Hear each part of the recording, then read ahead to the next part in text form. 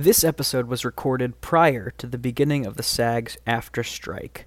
We here at Square Horror are full supporters of both the WGA and SAG AFTRA, and we have been closely following the strikes, and we wish to follow the current SAG guidelines. We had both this episode and episode 100 already completely recorded and produced, and will be releasing those as scheduled. After episode 100, be aware that our programming may change from our original plans. We started during the pandemic 3 years ago, and now we will continue through the strikes, with hopefully the AMPTP coming to their senses soon to meet the writers' and actors' negotiations. Until then, Square Horror proudly stands with both unions. Thank you to all the listeners out there, and remember to stay spooky.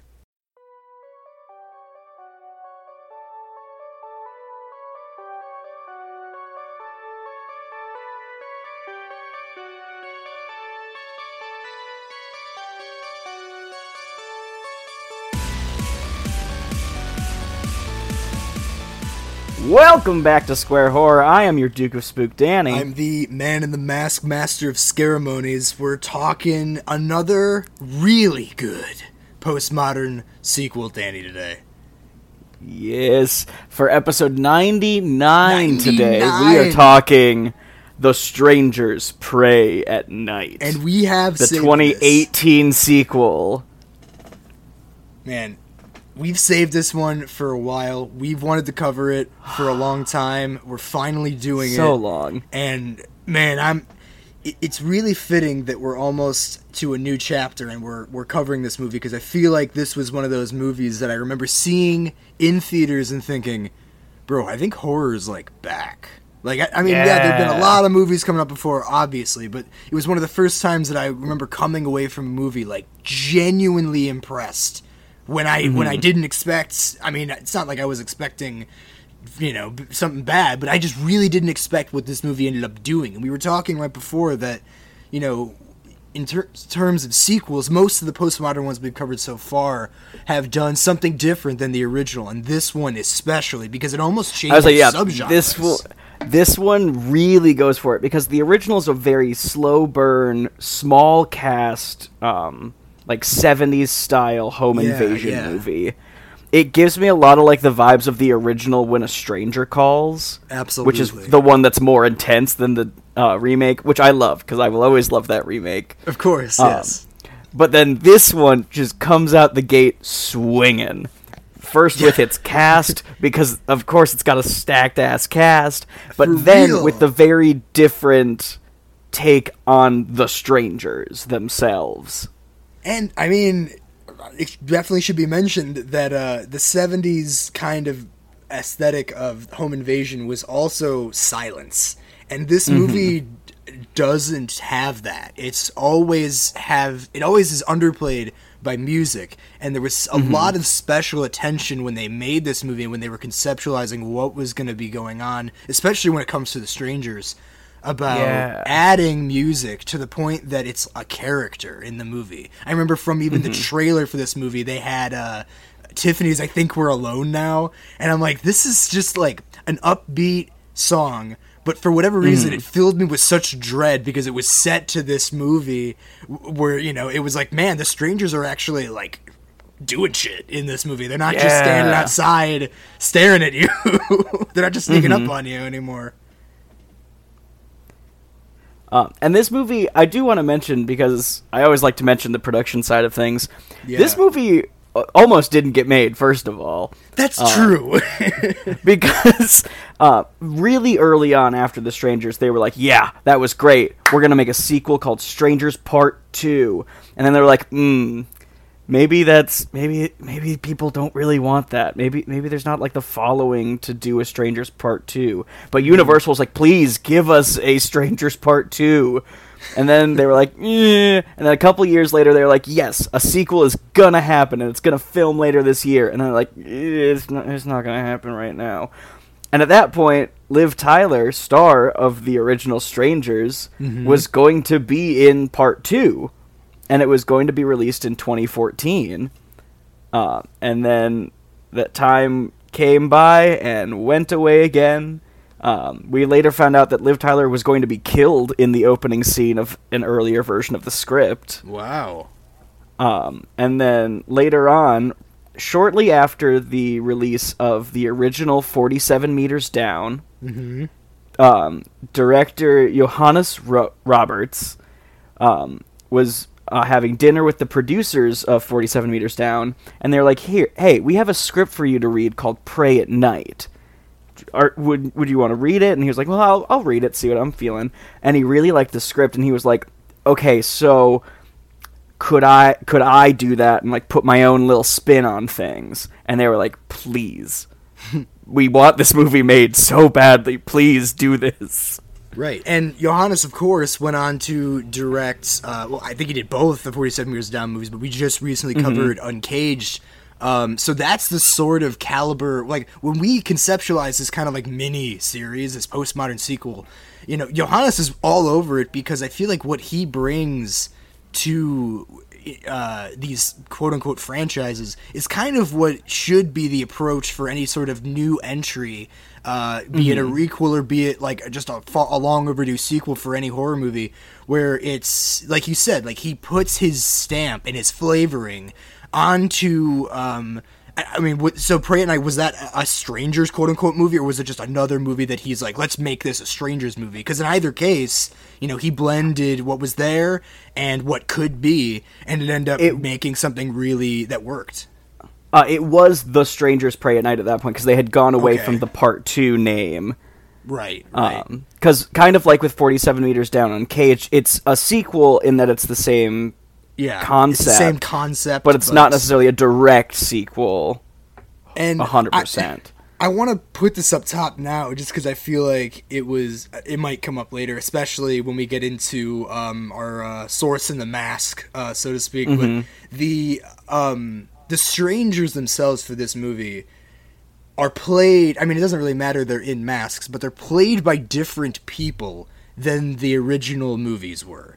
The original movie was. And to that end, I feel like this being a sequel in concept, it stands to reason, and we'll get into this more eventually with our Purge series, but like, who's to say that these are not the same people? These could be completely different people, and to that end, maybe there's some like large underground like gang of these type of people that do this all over the place and use the same three masks to make it maybe seem like it's the same group of people. And I don't know, that concept, especially for what happens in this movie, seems so much more terrifying, to have the strangers be this nebulous force that like you don't really know what they want other than chaos. Yeah. Well, like later on we'll get into the twist on the original twist, which I really liked as a just simple phrase changing.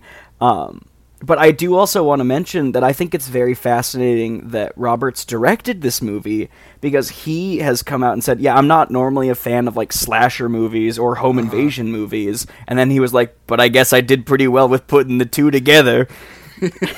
Well, I know that he said specifically that he took inspiration from John Carpenter when it came to the slasher movies, and I feel like when a lot of critics, and I guess we can talk about the fact that critics inexplicably critics are wrong about this movie. They're fucking wrong about this movie, and they're usually wrong about slasher movies, because I always point to Roger Ebert, famously shits all over the Friday the 13th franchise, which like maybe he's got a couple of points, but him and every other film critic, when it comes to horror movies, they will glowingly review John Carpenter's Halloween as his like masterclass in at the time modern slasher movies, in the 70s slasher films, which then took a sharp turn from Halloween. It was not the same. It kind of was a standout.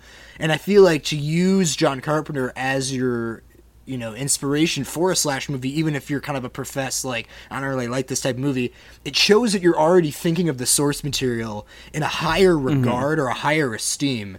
And in particular, because of John Carpenter's very famous use of music as a means to scare people in Halloween, that Johannes was able to use music as a character itself by having it be, like, it was there. It might as well be one of the strangers. And I totally see it in the evolution of the theme song. The Strangers Pray at Night theme kind of pops up throughout the movie, and it's very Carpenter. Yeah. Yeah, it absolutely is. I also just really love the idea of the Strangers, at least this batch of them, loving 80s pop hits and using them to score their killings. Like, it shows such, like, a scary, like, comparison of feeling and disconnect, like, from humanity. Like, there's just something about playing, like, I always think about, like, Rick Astley. Like, playing Rick Astley at a bone-crushing volume while you're being, like, murdered in your home. I don't know why I need you to know that that's going to drive me nuts tomorrow at the show, because Never Gonna Give You Up is in our pre-show playlist, and now I'm going to think about getting murdered during it. Well, very specific, I have the song Together Forever. Something about that always seems... I feel like the difference, especially, like, with the songs in The Strangers Pray at Night, it's always specifically, like, love ballads or like 80s pop ballads that, like, if you look at with a slightly different context, the song is very scary. Like, I Think We're Alone Now. Like, it's not a scary song, it's a very positive, upbeat song, and then you think about it with The Strangers and you're like, oh shit, that's kind of fucked up. Mm-hmm. Yeah. I've sent you my playlist before, right? Songs I let the strangers kill me to. Yes. Okay. I fucking love it. I have a song. Literally have a playlist that I was like, it's those type of songs, and every single one of them, I'm like, yeah, I could see the Man in the Mask, like, breaking a door down with an axe, or like pin up stabbing somebody in a bathroom, and it's just that type of vibe. And it's weird. I don't know. Out of context, the songs seem very harmless. Yeah.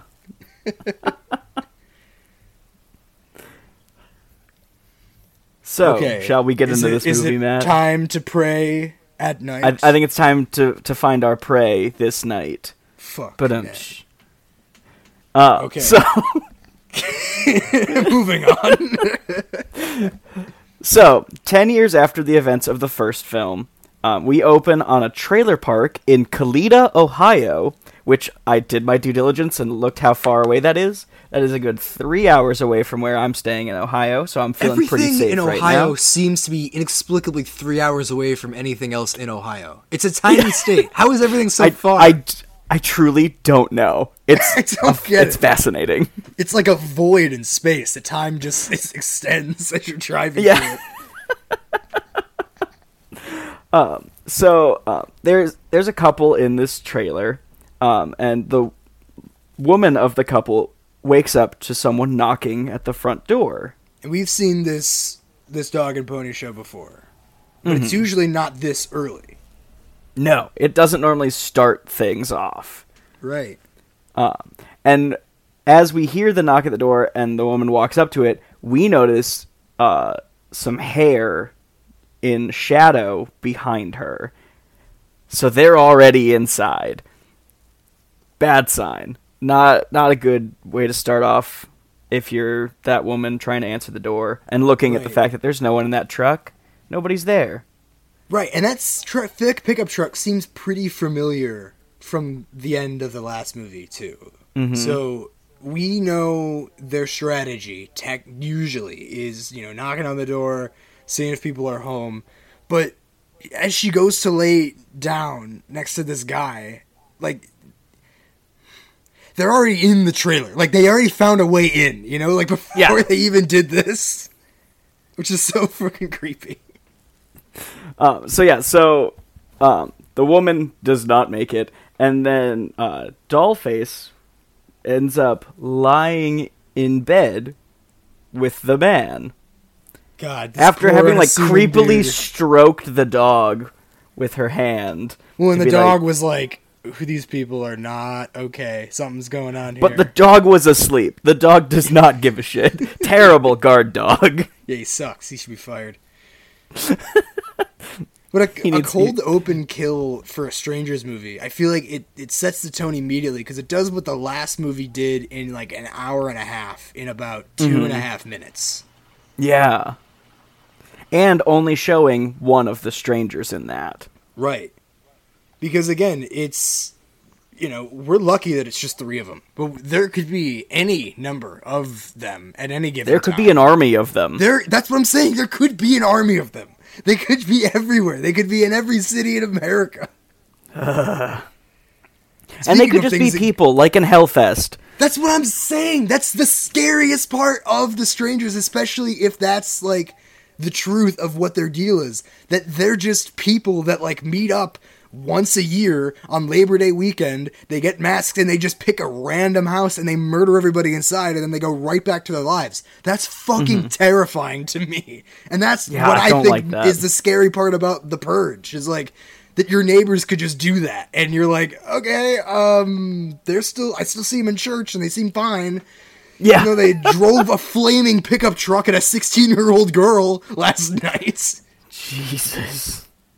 Speaking of things that give me the chills, the title music is very scary. Yes. So now we're going to meet our favorite family. It's one of my favorite horror movie families.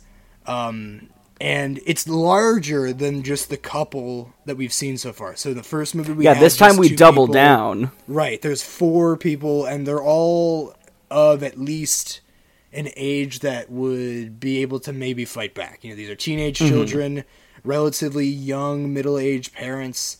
You know, then they all, I mean, they don't get along, but at the very least, the family seems like it probably could pull it together if it needed to. They love each other enough to, like, stick together through hard times. Right. And let me just... Danny, we're a professional, but I have to say this to be honest for the record, because we are transparent on this show.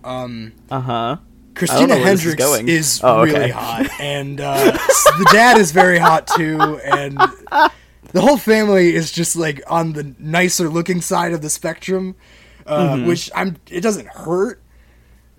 Us wanting them to root not for die. them. You know what I mean? Yeah, like it just kind of, it doesn't hurt the chances of me rooting for them. But you know, Christina Hendricks is, you know, I wrote in my notes in italics just because I needed to be honest again. Matt has a crush on yet another attractive woman from Mad Men. Are we surprised at his type at this point? So yes, Christina Hendricks, who you may know from Mad Men, or for some really intense theater folks may recognize from the Company concert with Neil Patrick Harris and Stephen Colbert. Wow. That was a stacked cast for no reason. That's pretty sick. I didn't know that she did Broadway too. Yeah, I didn't until I saw her in that, and I was like, wait a minute, that's fucking rad. I remember it was either maybe right before this movie came out, but I remember seeing this movie Fist Fight with Ice Cube and Charlie Day from Always Sunny, and Christina Hendricks is in that too. Amazing. Yeah, man. The dad, the actor's name I always forget, but he's I think Martin Henderson. Right, he was in The Ring. We've covered that before. I think he's shown up a couple of times too. Yeah, so he's also been, if those people who know, oh no, never mind, that's Bride and Prejudice. That's something I didn't know happened. But probably most recently, we talked about him in X. Yes. Yeah, he was the producer, the porn producer in X. It also looks like he's a pretty significant role in some of the mid 2010 seasons of Grey's Anatomy. Which makes sense. Again, he's a very handsome man. He also played Britney Spears' boyfriend in the Toxic music video from 2003. That's like one of his top credits, even still now. Honestly, as it should be. Right. You're It's never like, living that down. I always wanted, like, every time if we ever do Infinity Pool, I just watched Infinity Pool with Alexander Skarsgård and Mia Goth from X the other day, and I was just thinking, like, man, Alexander Skarsgård was Lady Gaga's boyfriend in the Paparazzi music video. And that was like one of the first things he ever did. Also, I want to appreciate that in Martin Henderson's Wikipedia page, his personal life section is approximately 1 sentence long. And let me read it for you all right now. Okay. It is just, as of 2017, he lives in Los Angeles with his dog. Oh, that's so it for his personal life. He is single, ladies and gentlemen. He is single and a dog owner as of 6 years ago. A dog owner. Yes, so Hot Couple has 2 teenage children, Luke and Kinsey. Kinsey is an artsy, edgy teenager who's got some clear issues with authority and seems to run with a bad crowd. But they do a very good job. So now she's going to boarding school. Right, but like, what'd she do? Why is she being sent to boarding school? I just finished the second season of Chucky, and it seems like every time in horror kids are sent to boarding schools, it's because of some unspeakably horrible thing. It's either some horrible thing or it's not their fault. That's the two sides of the coin. Danny, this may be the hormones talking, but at least the way that she described her friends not getting in trouble, why did my mind go like, gay? Yeah, maybe? I don't know. Don't look at me like that. I don't know.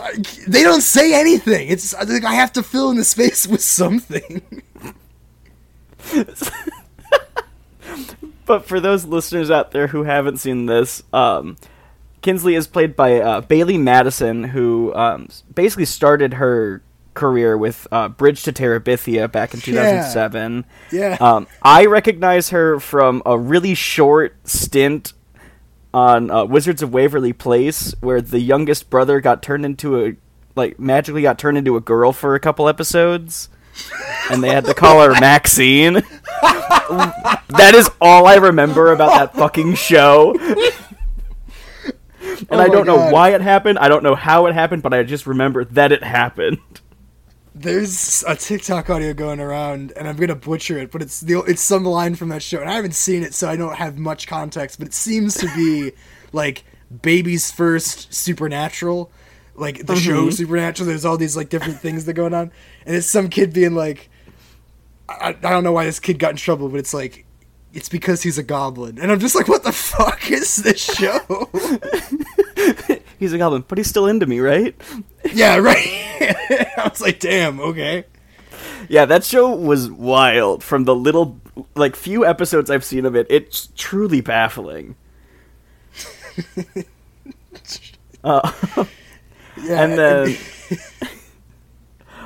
playing Luke, we have Lewis Pullman, who recently was in Top Gun Maverick. Yeah, he's been taking off lately. Like, after this movie, I started seeing him in a lot more stuff, and I was like, damn, kid from Strangers Prey at Night, hell yeah. And he is lined up to play Ben Mears in the upcoming Salem's Lot remake. Yes, that is very cool. He did that movie, Bad Times at the El something. At the El Royale, yeah. Yeah. He was really good in that one. Yeah, man, he's killing it. It's really cool that, when we talk about stack casts in horror movies, there's unexpected casts. We just love seeing it where, everybody in the movie is in something that, we've seen or already covered. Because it just kind of speaks to, okay, this is the kind of quality we're setting the bar for, just for the rest of this movie. Well, and since we're already on it, I feel like we should also mention our actors behind the masks. Yes, let's talk about it. So I'll let you cover the man in the mask first. Oh man. So yeah, so the man in the mask. So we have the three strangers. There's the two female ones that have the doll face pinup masks, and there's a man in a burlap sack mask. His name is very unremarkably the man in the mask. In this movie, he's played by actor Damien Maffei, who has friend of the podcast. Yeah, friend of the podcast. We've covered him multiple times with Haunt.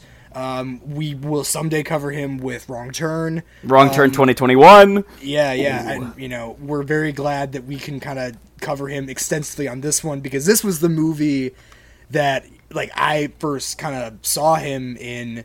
And it started to be one of those things, a lot of various people in horror, that are kind of the cult figures within the scene, tend to be people that play characters that don't speak or that wear masks, and you usually don't know that they're there. Kane Hodder, very famously, Robert Englund, people like that. And Damien's kind of become that, at least for us on the podcast, just because he seems to pop up all over the place. And when we covered Haunt, we also covered Cheney Morrow, who's a he's like another Damien Maffei where he's in a bunch of movies. Again, also Wrong Turn. He was the ghost in Haunt. He is also a friend of the podcast as well. So we are big stands for our friends underneath the masks and behind the makeup. It's such a really cool part to play, I would expect, if I was ever lucky enough.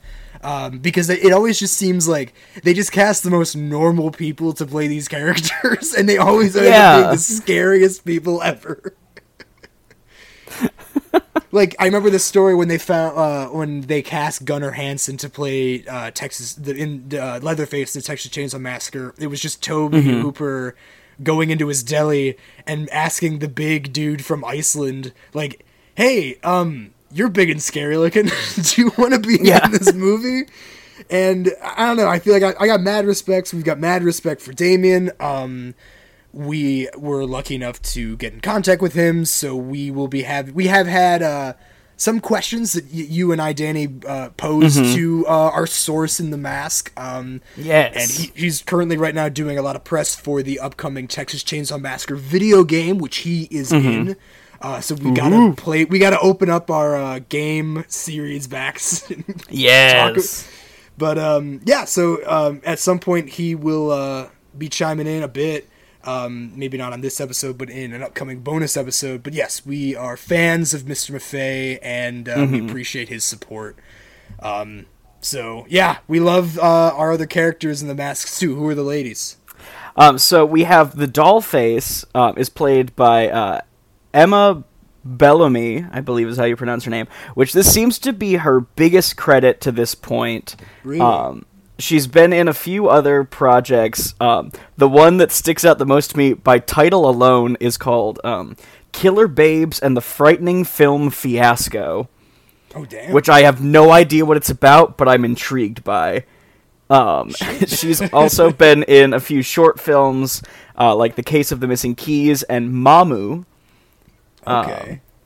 And then Under the Mask for Pinup is actually the originally just cast as the stunt double for Pinup, and then when the actress who was originally cast for the full length Pinup was like, "Hey, I'm getting really claustrophobic under the mask," they ended up moving Leah Enslin, who's the stunt performer, up to full credit as Pinup.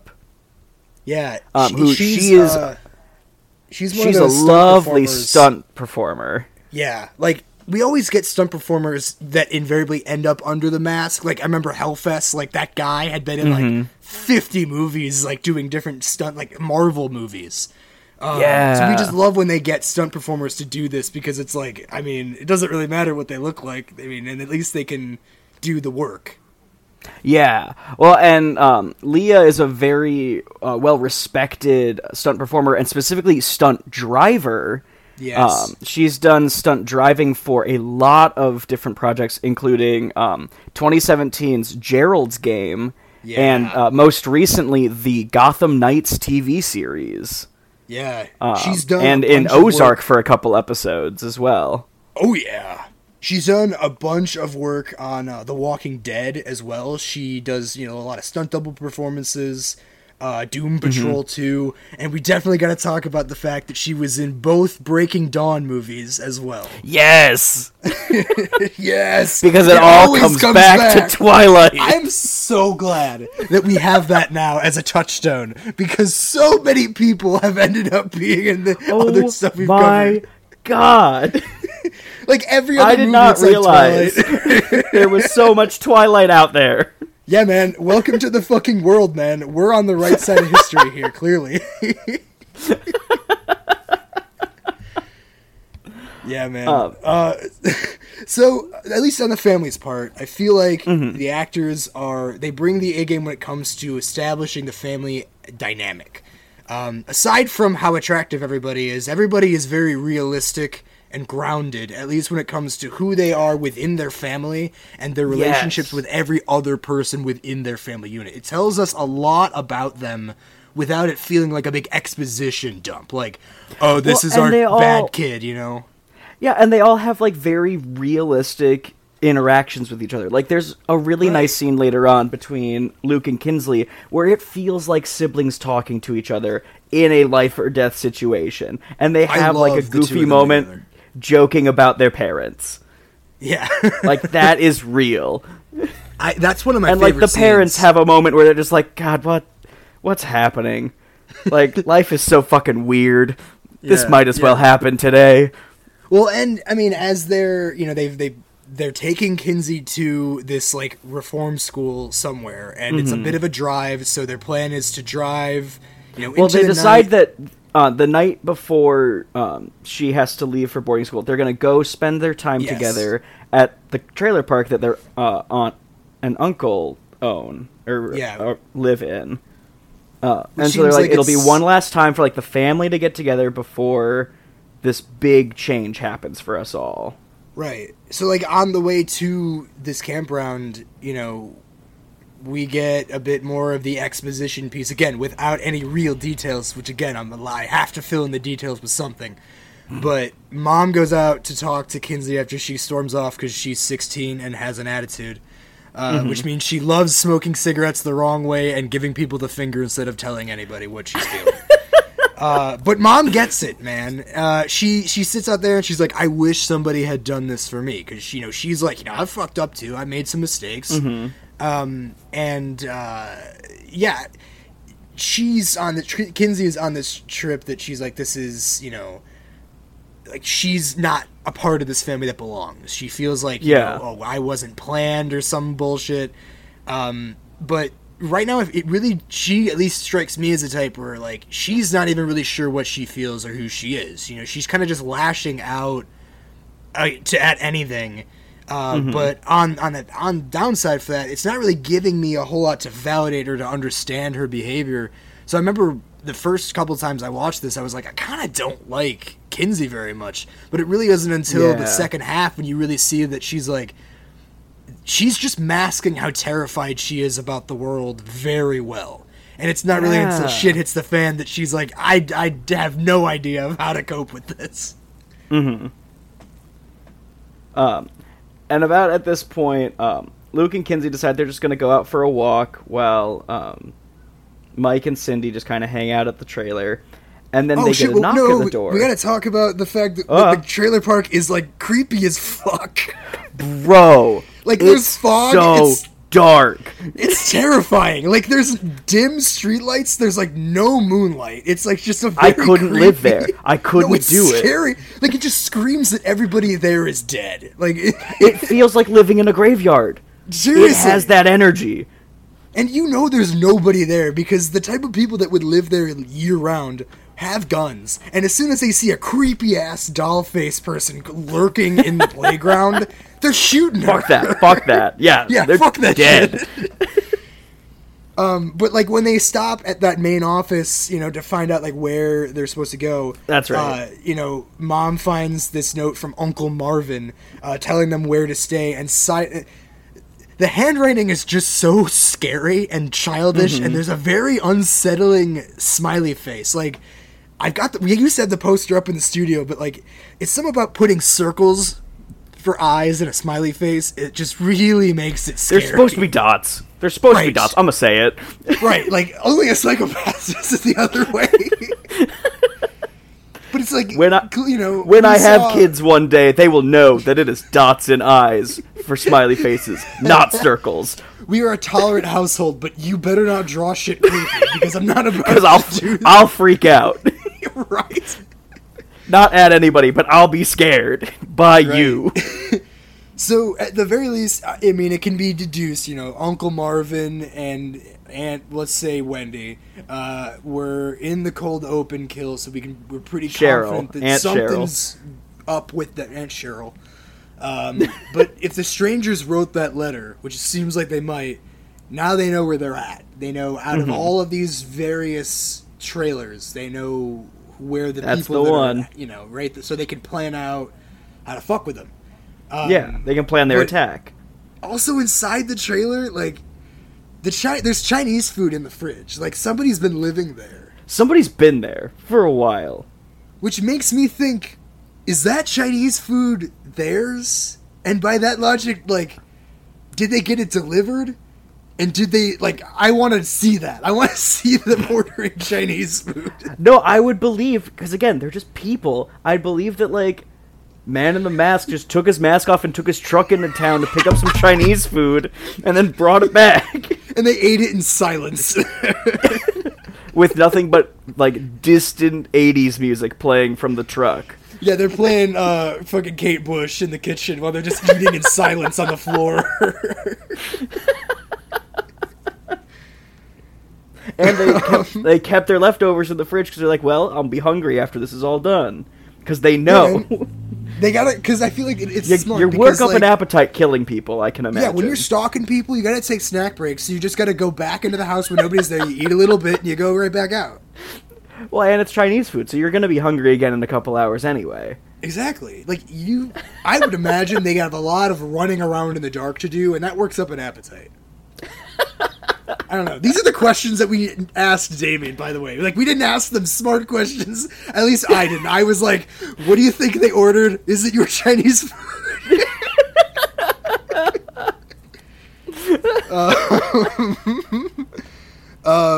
But yeah, so right as the family is very awkwardly settling into an evening together, they get a knock at the door. Mm-hmm. And it is an unmasked person who's still in silhouetted shadow. Right, because they knocked out the porch light. Like, they just unscrewed the bulb, so they could be even scarier. Yeah, of course. And again, you see the blonde hair, and just hear, is Tamra home? And Cindy's like, nope, and shuts the door. Well, it was freaking... I don't know why it was so much creepier, but when she was like, no, you got the wrong house, there's just silence, and then she goes, okay, and then leaves. And then, like, yeah, I can't remember if this is the time she walks away or she runs away. Either way, don't like that. Well, I think it's the second time, because the second time she comes up, they watch her just kind of walk into the woods, and they're like, what the fuck was that about? But this is around the time that I think, at least on the family dynamic end, that, like, this was the time I watched it where I'm like, I think the more I watch this movie, the parents probably could be doing more for their kids. Because it seems like the kids' reactions to, like, you know, the general shittiness that they put out when they're in the trailer all together. Yeah. It seems like they aren't used to these type of, like, rule adherences. So, like, putting down your phones and all that stuff. And they seem a little old to, like, be resentful of that. So, to me, that suggests that mom and dad aren't very much for disciplinarians, and they might even have enabled their kids' bad behavior. So, well, yeah, like... That's why they have to send the daughter to boarding school, because they don't know how to parent strongly enough to get the things to stick. Because that might have been, like, Kinsey's whole deal, which is, like, maybe if I act up or do something, they'll finally intervene and, like, discipline They'll notice me. And then they're just like, nah, ship her off, we can't deal with it. And it's like, she's mad at them, because she's like, I want you to be my fucking parents and deal with me.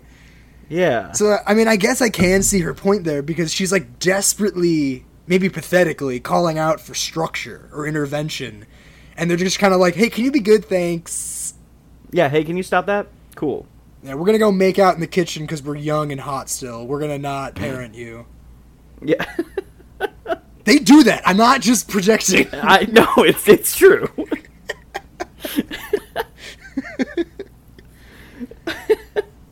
But yeah, so we're at the point where they start splitting up, too. Mm-hmm. So yeah, Luke and Kinsley go out for a walk, and they're just like, we're just going to take a look about the scenery. And Mike and Cindy hang out and spend some time together. Yeah. And it's at around this time, when Luke and Kinsey are going out and walking about, that they notice there's a trailer with the door wide open. Yeah. And that doesn't seem like a good sign. Nah, like, man. Best case scenario, somebody just forgot to shut their door.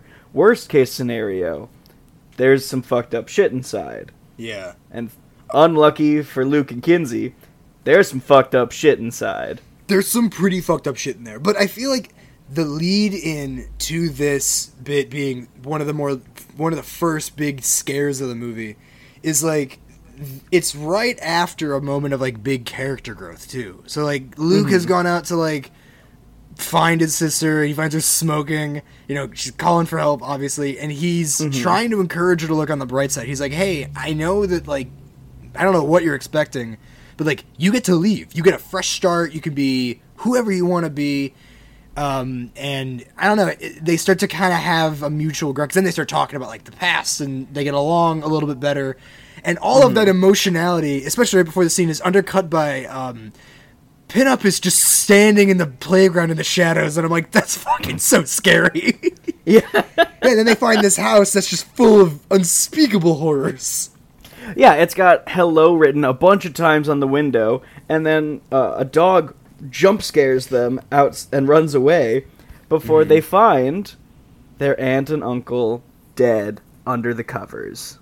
And they're not just dead, Danny. They've been tortured extensively. They're brutalated. Yeah, that was not a good time for them, I'm sure. Yeah. Which again No. speaks to like the stranger's level of sadism. Like, they wouldn't do this just to kill you quickly, you know? Like, that's part of it for them, is it's not gonna be a peaceful death, you know, when they do break in and kill you. So while the kids get freaked out and they go to book it back, you know, Pinup went back to the trailer, knocked again. The parents see her just kind of walk into the forest. I'm unnerved, and we need to go find our fucking kids. Yeah, like, now those parent instincts kick in, and they're like, we should find the kid. I don't know what that girl's deal was, but this is maybe not right. I don't want them out while she's out, because this is not a recipe for good things. Yeah. And, I don't know, it's like, the trailer park setup it works, especially for a slasher thing like this, because the kids are trying to find their way back, and everything looks the same. It's night. They don't know really where they're at. Yeah. Parents is the same deal. So there's a really good maze setup. It's very easy to get lost. And it's perfect hunting grounds for the three of them who maybe know kind of where hiding spaces might be. And they've got that car. Yeah. So when they do manage to find each other, Luke's like, hey, there's some fucked up shit we gotta show you guys. And Mike is like, okay, I'll go with Luke. Cindy, you and Kinsey go back to the trailer. You'll be safe there. Little does he know. Right. I was like, yeah, get the girls back to the trailer and call the police. Us men will go investigate. But too bad their phones have been sabotaged, Pinup's inside, and she's armed. Yeah, so the cell phones are smashed and not usable, and Dollface walks out and brandishes a kitchen knife. Yeah. And, even though they're just people in masks, something about them is so scary. Like, the fact that it's happening to you, so, like, you still have to kind of process that this is real. You know, that someone wearing this mask, this, like, very long-haired, like, ethereally like, she's moving very slowly, and, like, she's embodying this, like, other persona. And it's just, it gives me the heebie-jeebies, man, the way that they're able to command presence by just staring at people. And, you know, she chases them into this bathroom, and I know that it's just, like, you know, at best a 26-year-old woman. She's not just not like superhuman strength or anything, but like it's so much more scary to be stuck in a bathroom when you know that that's what's coming for you. Well, and that you know that there's only like a pretty thin door in between you and death. Right. Like, it's not much. No. And the claustrophobia that they have of, you know, being in the trailer, the bathroom has the top, like, escape hatch. So, you know, there's that perfect, like, you know, tension of, like, trying to climb out of there as she's breaking in. And, you know, Dollface has put on tunes at this point. She put music on outside, which I thought was key. I'm like, they always got to do that. It's like one of those bad signs in movies that they can joke about, like, if you're in a Scream movie and Sam Carpenter is just in a tank top, you're fucked.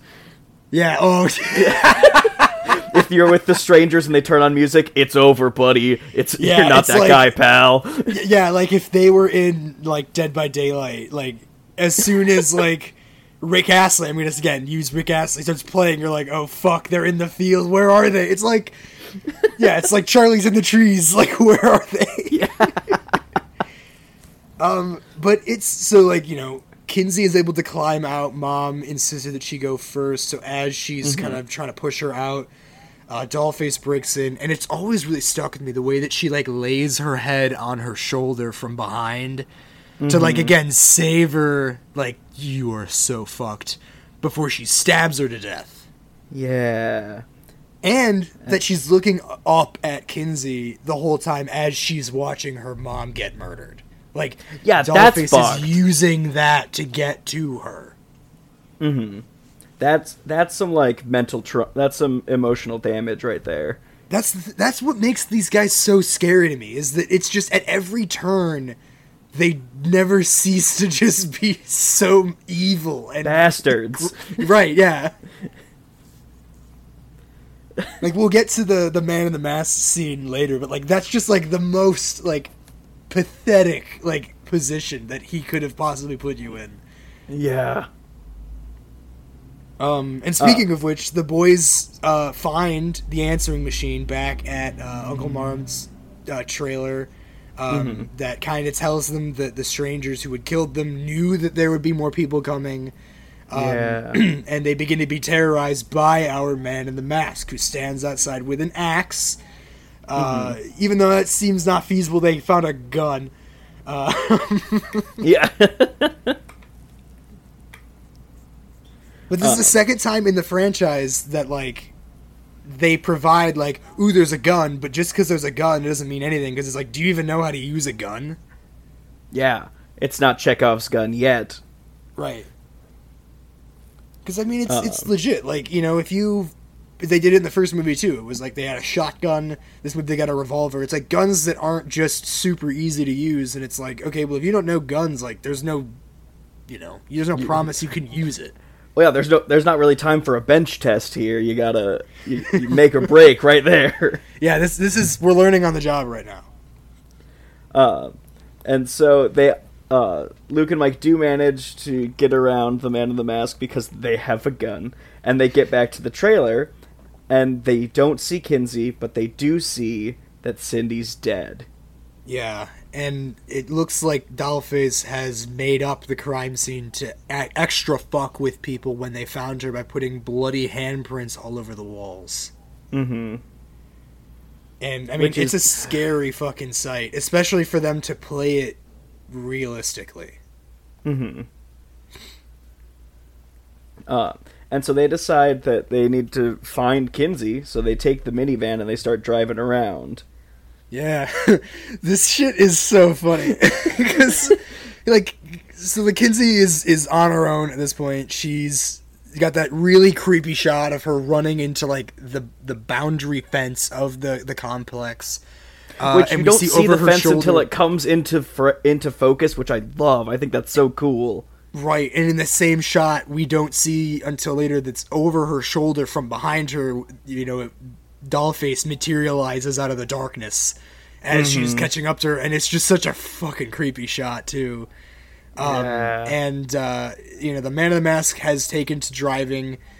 He's chasing her around as well. They corner her in some tubes for the best jump scare of the movie that unfortunately the trailer spoils.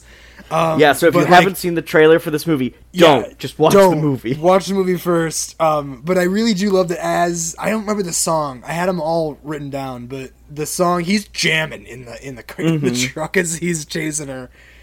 But so we finally see the third of the killers in the tube. So now at least Kinsey knows that there's at least three.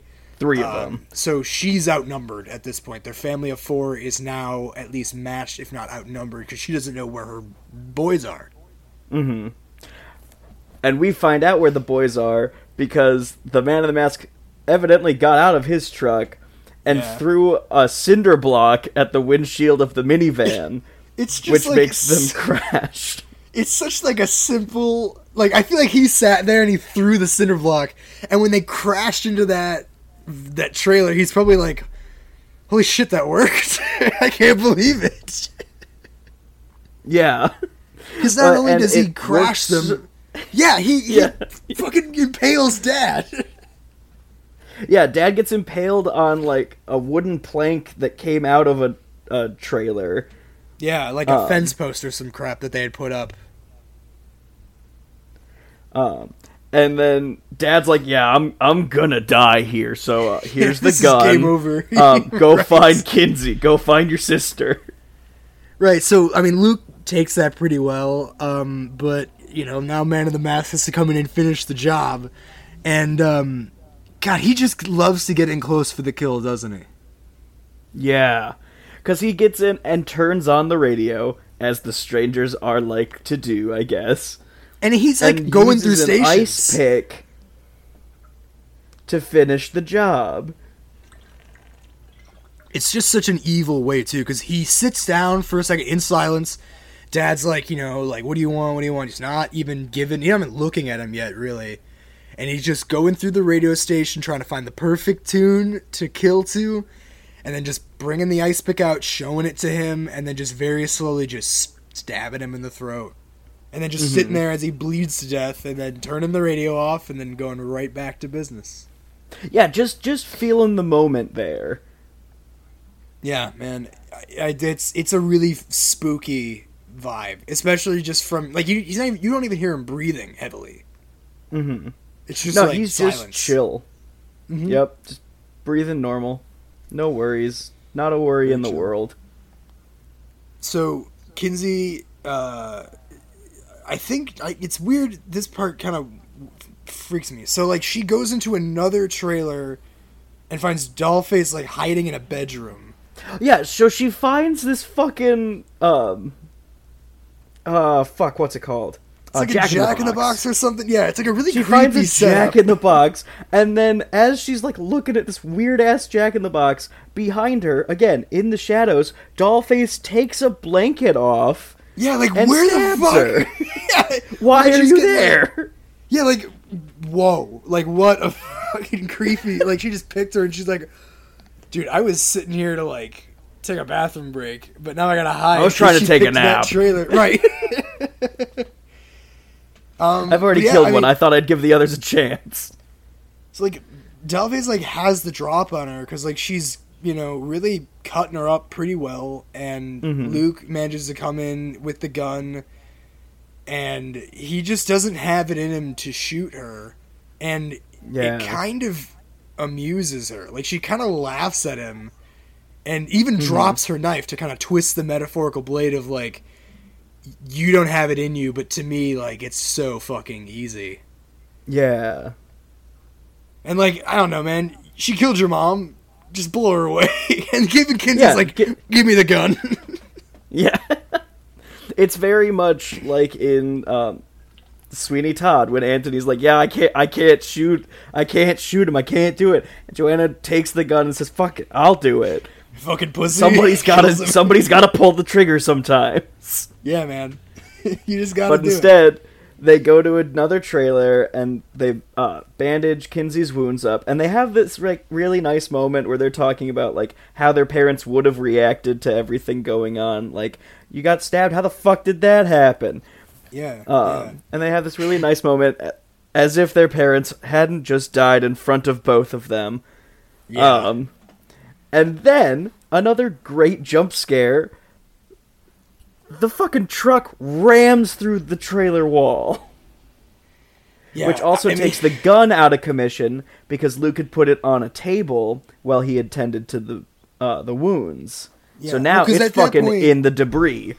Right, because it was very difficult at that point to run, because, you know, Kinsey had been, like, stabbed in the leg, she was losing blood from her defensive wounds, so, like, their strategy for at least a bit was to hide, because they're outnumbered, and at least one of them is very seriously injured.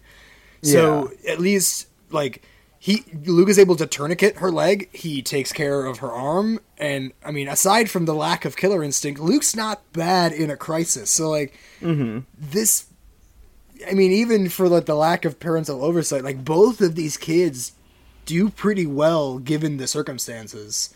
Yeah. And then, yeah, like the man in the mask comes in like, can I park here? But I don't know, man, using a truck as a weapon. Like, this movie makes a really good use of a car as a weapon. Like, I really like when movies are able to do that pretty well. And we'll see a lot more of it later. But, like, the truck is deceptively one of their better weapons. Because, like, it's got that battering ram potential. Mm-hmm. And so they have to run away, and Luke hides Kinsey under a porch for safety, while he goes to the general store to try to get help. And I found out that there was a cut scene that originally was in, I think, the script. I don't know if they actually shot it or not, but there was a scene while Kinsey was under the porch that the man in the mask found her. She escaped to a different, hiding under a different porch, and the man in the mask pretended to not know where she was until he, like, peed right by where she was to let her know that he knew where she was. Ooh, shit. And, like, that's fucking terrifying. That is really scary. And again, another asshole move about, like, I can do whatever I want. Well, and, again, I'm sure it's just the man in the mask being like, well, shit, I gotta pee. How am I gonna make this creepy? Because like, there's people here to torment.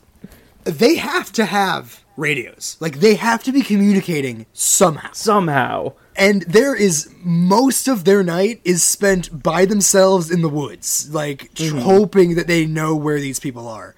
Because it's gotta be so boring. And yeah, they're hungry, they gotta take bathroom breaks. They gotta stay hydrated, I mean, and yeah, they gotta communicate. Hydrate, man. For real, man. I mean, remember in, what's it called, Behind the Mask, they talk about, like, he's like, man, I got so much cardio to do to make it look like I'm walking everywhere. But yeah, so Luke goes... Sorry. No, yeah, man, we're getting to, like, one of the, I think, the best visual scenes in the movie, where Luke is able to try to get into the office to find a landline to call for help. Mm-hmm. And he very quickly realizes that he's not alone in there. So he runs out to the swimming pool with Pinup Girl in tow. And his fight or flight finally takes fight rather than flight. Because, like, they had that really cool, like, shot of, like, he turned on... he did or they did. They turned on the, like, lights. So the whole pool area outside of the main office that he walks out to gets lit up with these, like, bright neon multicolored like palm trees. Yeah. And Total Eclipse of the Heart starts playing on the speakers. And it's this really cool, like, establishing shot. And then they do this push in as we see, like, her sprinting behind him to try to get the drop on him. And yeah, he just turns around and nails her with a golf club. Mm-hmm. And it's like, damn, like, it's like applause worthy. Like, it's just so perfect. Right? It's a real comeback moment for him, where he's like, okay, I couldn't kill someone before, now I got to, or else I'm gonna die. Because again, they're just people in masks. Like, fuck them up. Like, they're just kill them, you know? Like, because he hits her, and then he's kind of, like, shocked by what he did. And then she comes to a couple seconds later, he took her knife, and he just stabs her a bunch of times in the chest. And the man in the mask noticed that. Yeah, man, he was sitting there like, oh shit, he realized they can just kill us. They can fight back. I gotta take him out. Right. And so they have this really cool fight in the pool. It's really good. Like, where, like, the music goes in and out depending on if the camera's in the water with them or not. Yeah. Like, it's really cool to watch people fight underwater, especially, like, with clothes on. Because, like, everything is moving slower, you're a lot more sluggish, your shit's getting in the way, especially if you're trying to stab somebody. And, like, you know, they drop the knife in the water, you know, but they're both going for it. He's wearing a fucking burlap sack. He can't see fucking anything. He can't see shit. Like, there is no way that he can see. Yeah, he's just waterboarding himself. Like, just, fuck, I can't breathe. But I mean, it's somehow, I mean, at least that's enough for Luke to, like, kind of get away.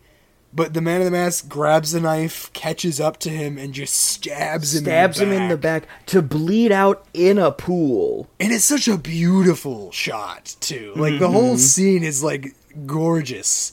And, yeah, like, Total Eclipse of the Heart's playing the whole time. Yeah. And so the Man in the Mask is content to let him bleed out and is like, I gotta go find this last one so I could have my fucking fun with her, too. Right. But Kinsey finds Luke and brings him out of the pool so he won't bleed out in there. And she's like, I'm going to go get help. Right. I don't know how, but I'm gonna.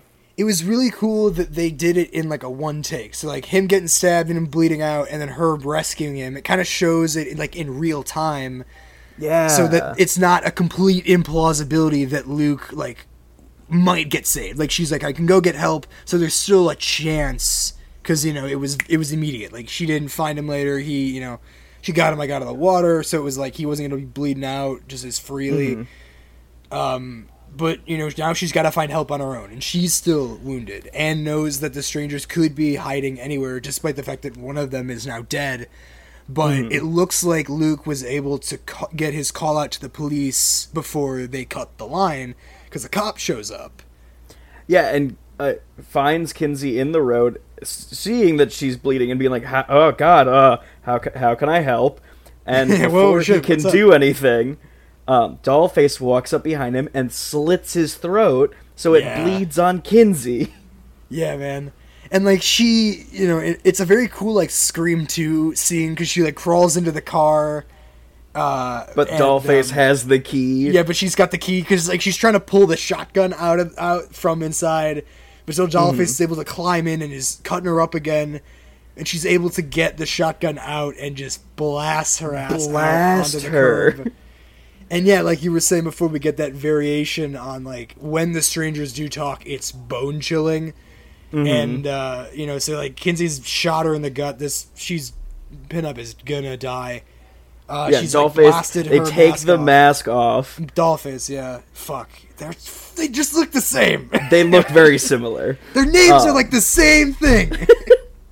And so Kinsey asks, why are you doing this? And in the previous movie, it was because you were home. This time, it's, why not? And, I mean, which is worse?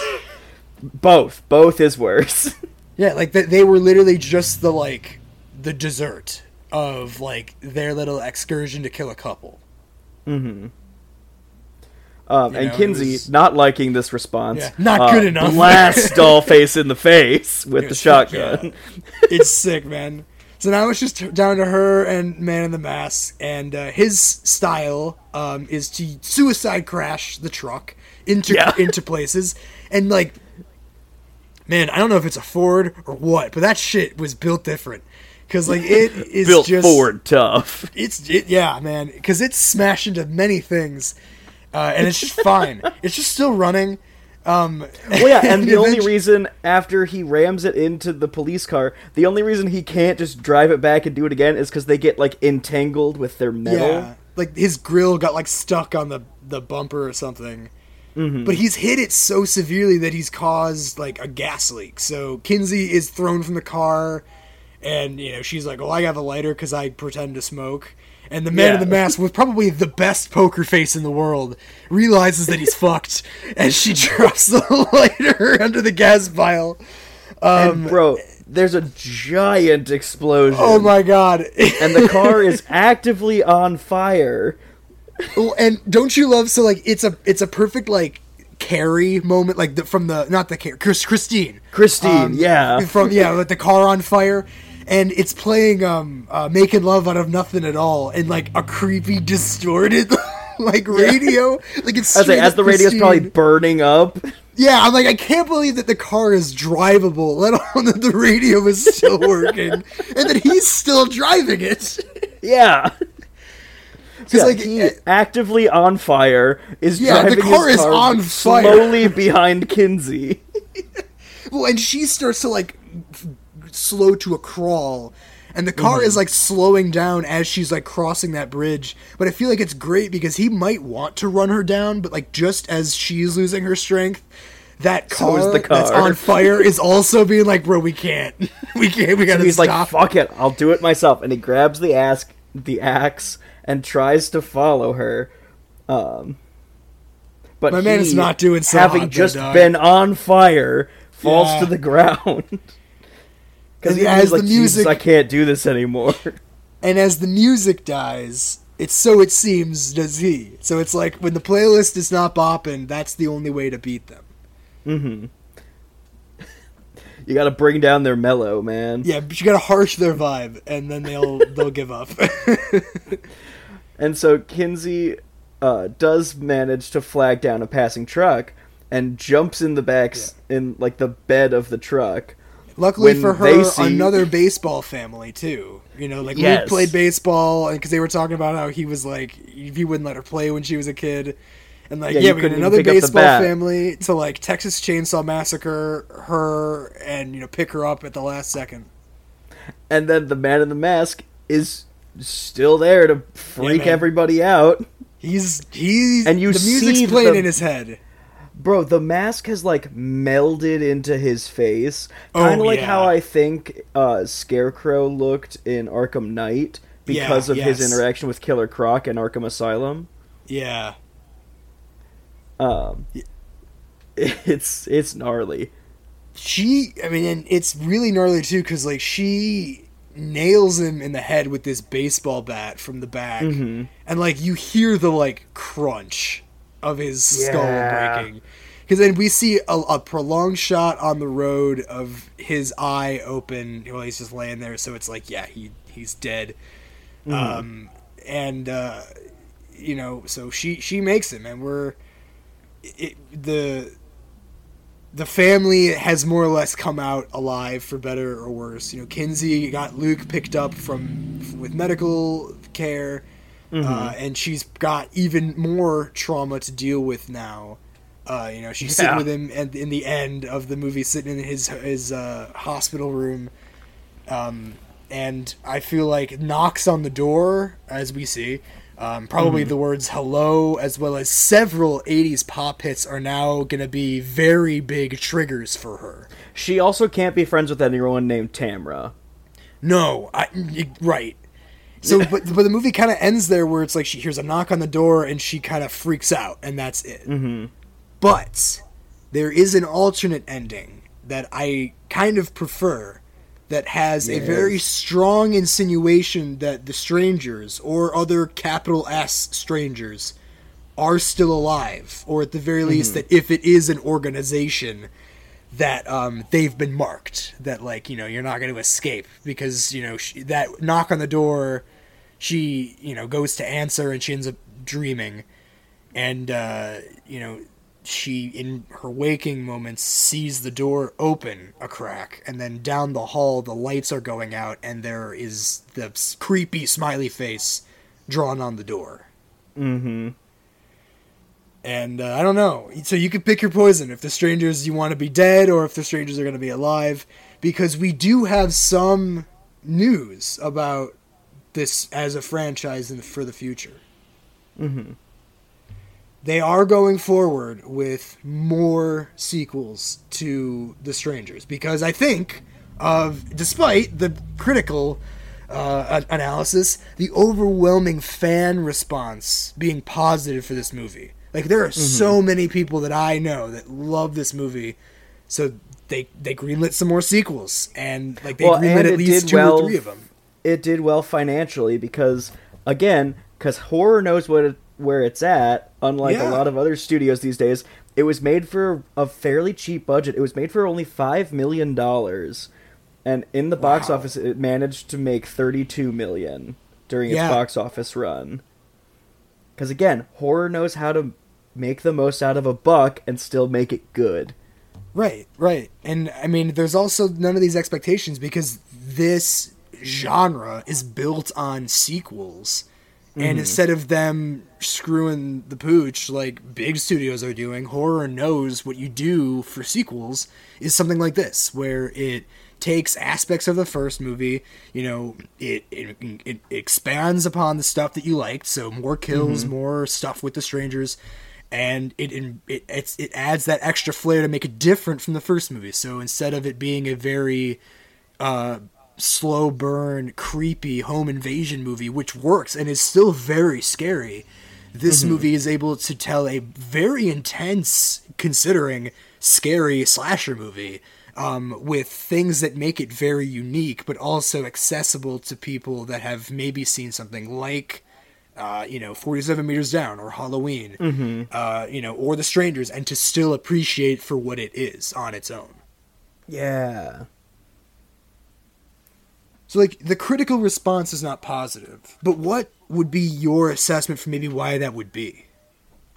So, I know that a lot of critics thought that it took too many of, like, the slasher genre tropes, and didn't like that it was so different from what the original Strangers did. And they claimed it has a thin story, which I also disagree with, because I think there's a lot of character work in this, especially given to the strangers themselves this time around. I feel like it's almost because of the story not having a lot of details, it was able to feel more grounded, as if we were seeing this as a snapshot of someone's real life, and having this just ram itself in a proverbial Ford pickup truck way into their lives. Well, and like this movie to me feels like going on a roller coaster ride, because like it takes a little bit of time to like establish the characters, which is the climb at the beginning, but as soon as you start on the like first drop of this roller coaster ride, it doesn't stop until the end of the movie. And it's a short movie. It's a little under an hour and a half. So it doesn't have to hold you for too long. And so while it holds you, it's able to do so much with everything it does. Everything is there for a reason. There's a lot of really cool images that one review that was supportive of it, quite frankly, said that would make John Carpenter proud. And I'm like, that is what they were going for. I feel like this is very much a modern John Carpenter movie, because the music plays such an integral part to the movie, not just the songs they add, but like the actual score of this movie is very good and very John Carpenter-y. It's one of the things I love listening to when I write. It's very creeping, it's got that synthy quality, and it kind of also is reminiscent of the Disaster Piece score for It Follows, which is one of my favorite horror scores.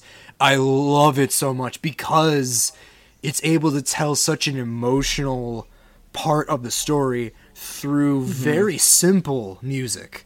It can be very scary, or it can be very kind of character informed. And this movie does a lot of the same thing. So I feel like in cinematography, in the way that, the strangers were shot, half the time they're just kind of materializing out of the darkness, and that music piece, and the characters too. I mean, think about Halloween. Like, is the story really that thick in Halloween? No, it's being filled with a lot of characters. So, you're able to see more about, the way they react is informed by who they are, and it's informed by how they would respond. And that's what makes a good slasher movie, really. Like, that's the DNA for it. And this is just a perfect modern slasher movie. Yes, absolutely.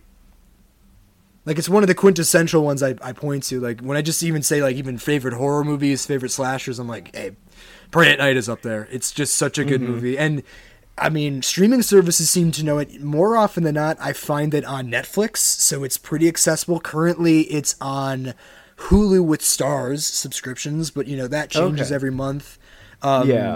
It's such a good movie. I could not recommend it enough. It's very accessible, too.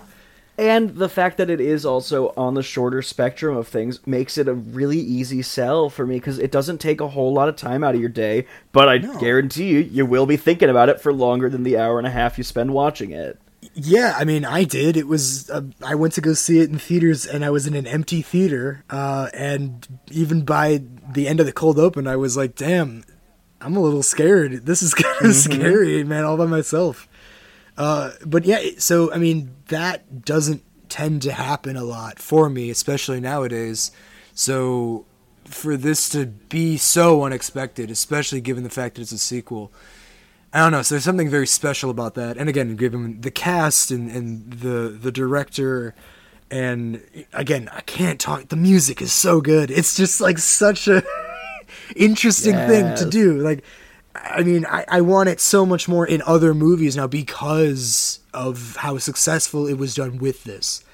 So yeah, I mean, it's really cool that this was one of our last movies to cover before 100, because I feel that, you know, it's kind of the spirit of everything we set out to do with this show. You know, it's a very accessible, simple movie that has a lot going for it, and it doesn't take much to appreciate it.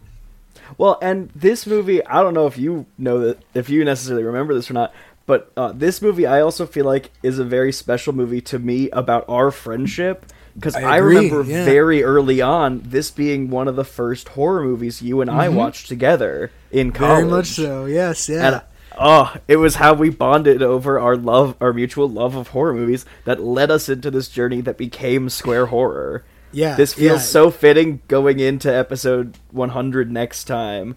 Like it, it's so nice. Well, that's why I'm gonna gush a little bit, but like that's why I was so excited when Damien started following us too, because it was such like a, like, I don't know, it was like, okay, so the guy who's the killer in one of our collective favorite horror movies knows we exist. And like, I don't know, like at the very least, like we talked good about him. Like he's great. Like I love him and we're big fans.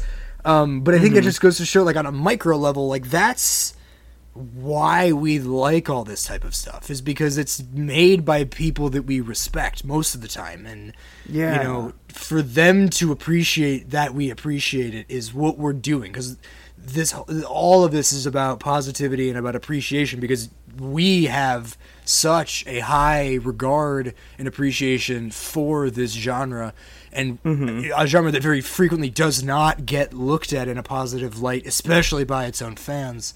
So like that's really what we want to do in general, and I feel like this is just a really good flagship movie to really just put a button on Square Horror. Like, if you really want to know us, just watch this movie. This is like, this is what we're going for. Yeah. This is our model. Yeah.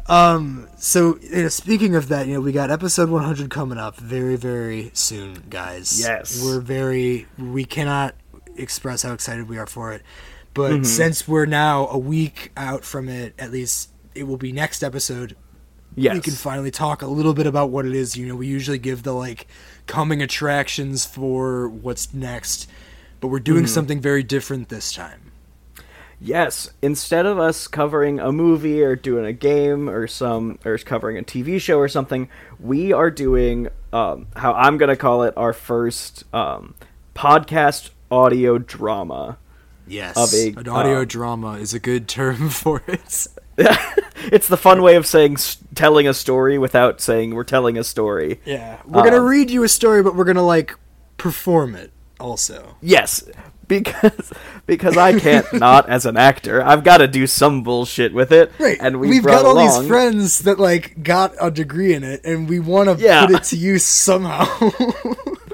So we brought along one of our dear friends from college who's joining us, as this is a 3-person audio drama. Yes. And it is based on, or it is the story of a creepypasta. Yes. Everyone knows creepypastas out there. You guys remember 2012? Were you guys on back then? Yeah, were you reading creepy stories back then? I was creepypasta trash, man. A lot of these stories I feel like that we might do one day. I'm just like, it takes me back. Yeah, absolutely.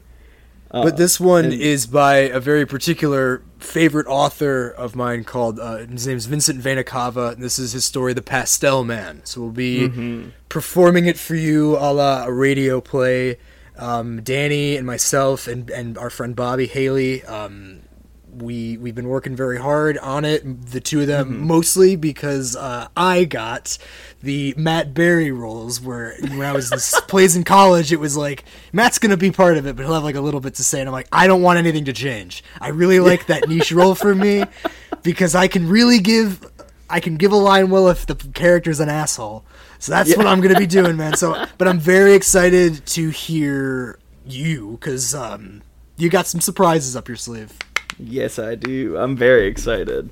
Yeah, it's turning out really well, and it was how I was hoping it would turn out. Yeah, so we got that on the way. Please let us know your feelings about it. We would love to do more stuff like that in the future. I feel like, especially when it comes to horror, there's a good Venn diagram with creepypasta and internet horror stories, or just written fiction, because it doesn't have to just be creepypastas. We do look at other short horror stories and whatnot. When we were thinking about what we were going to do, and we'd love to do more of those. So we're open to ideas, of course, as always. Yes, we were always open to suggestions. And where can those suggestions be found, you might ask? You can follow us on Instagram at _Square Horror Podcast. You can send them to us by email at squarehorrorpodcast@gmail.com. And please do us a favor and remember to follow us on Spotify. Yes. I think that helps us somehow. I don't know how. Helps our numbers something or other. Yeah. Yeah, I mean, remember the last time we talked about specs, we found out we have some international listeners too, which still just, man, I can't believe that. That's pretty cool. That's still bonkers to me, man. I can't believe it, man. Like, how did they find us? Like, that's so wild. Truly no clue. Yeah, we're glad that you're here, and we're glad that you're still listening. We very much appreciate it. Yes. And yeah, man, I'm so proud that we made it to 100, man. It feels like we started so yesterday, excited. And right? It's been several years now. Yeah. But yeah, man, here's to fucking 100 more at least. Here's to it. All right, y'all. Do you have any advice this time? Finish your Chinese food. I feel like it would blow your cover to know, because I don't know if this might be the type of place that puts your name on the receipt. And that's just evidence you don't want to have. Also, if you would like the link to the Songs the Strangers Could Kill Me To playlist, I might put it on the Instagram if I can figure out how. It's a really fun workout playlist for me. And until next time, you all stay spooky out there. Peace out.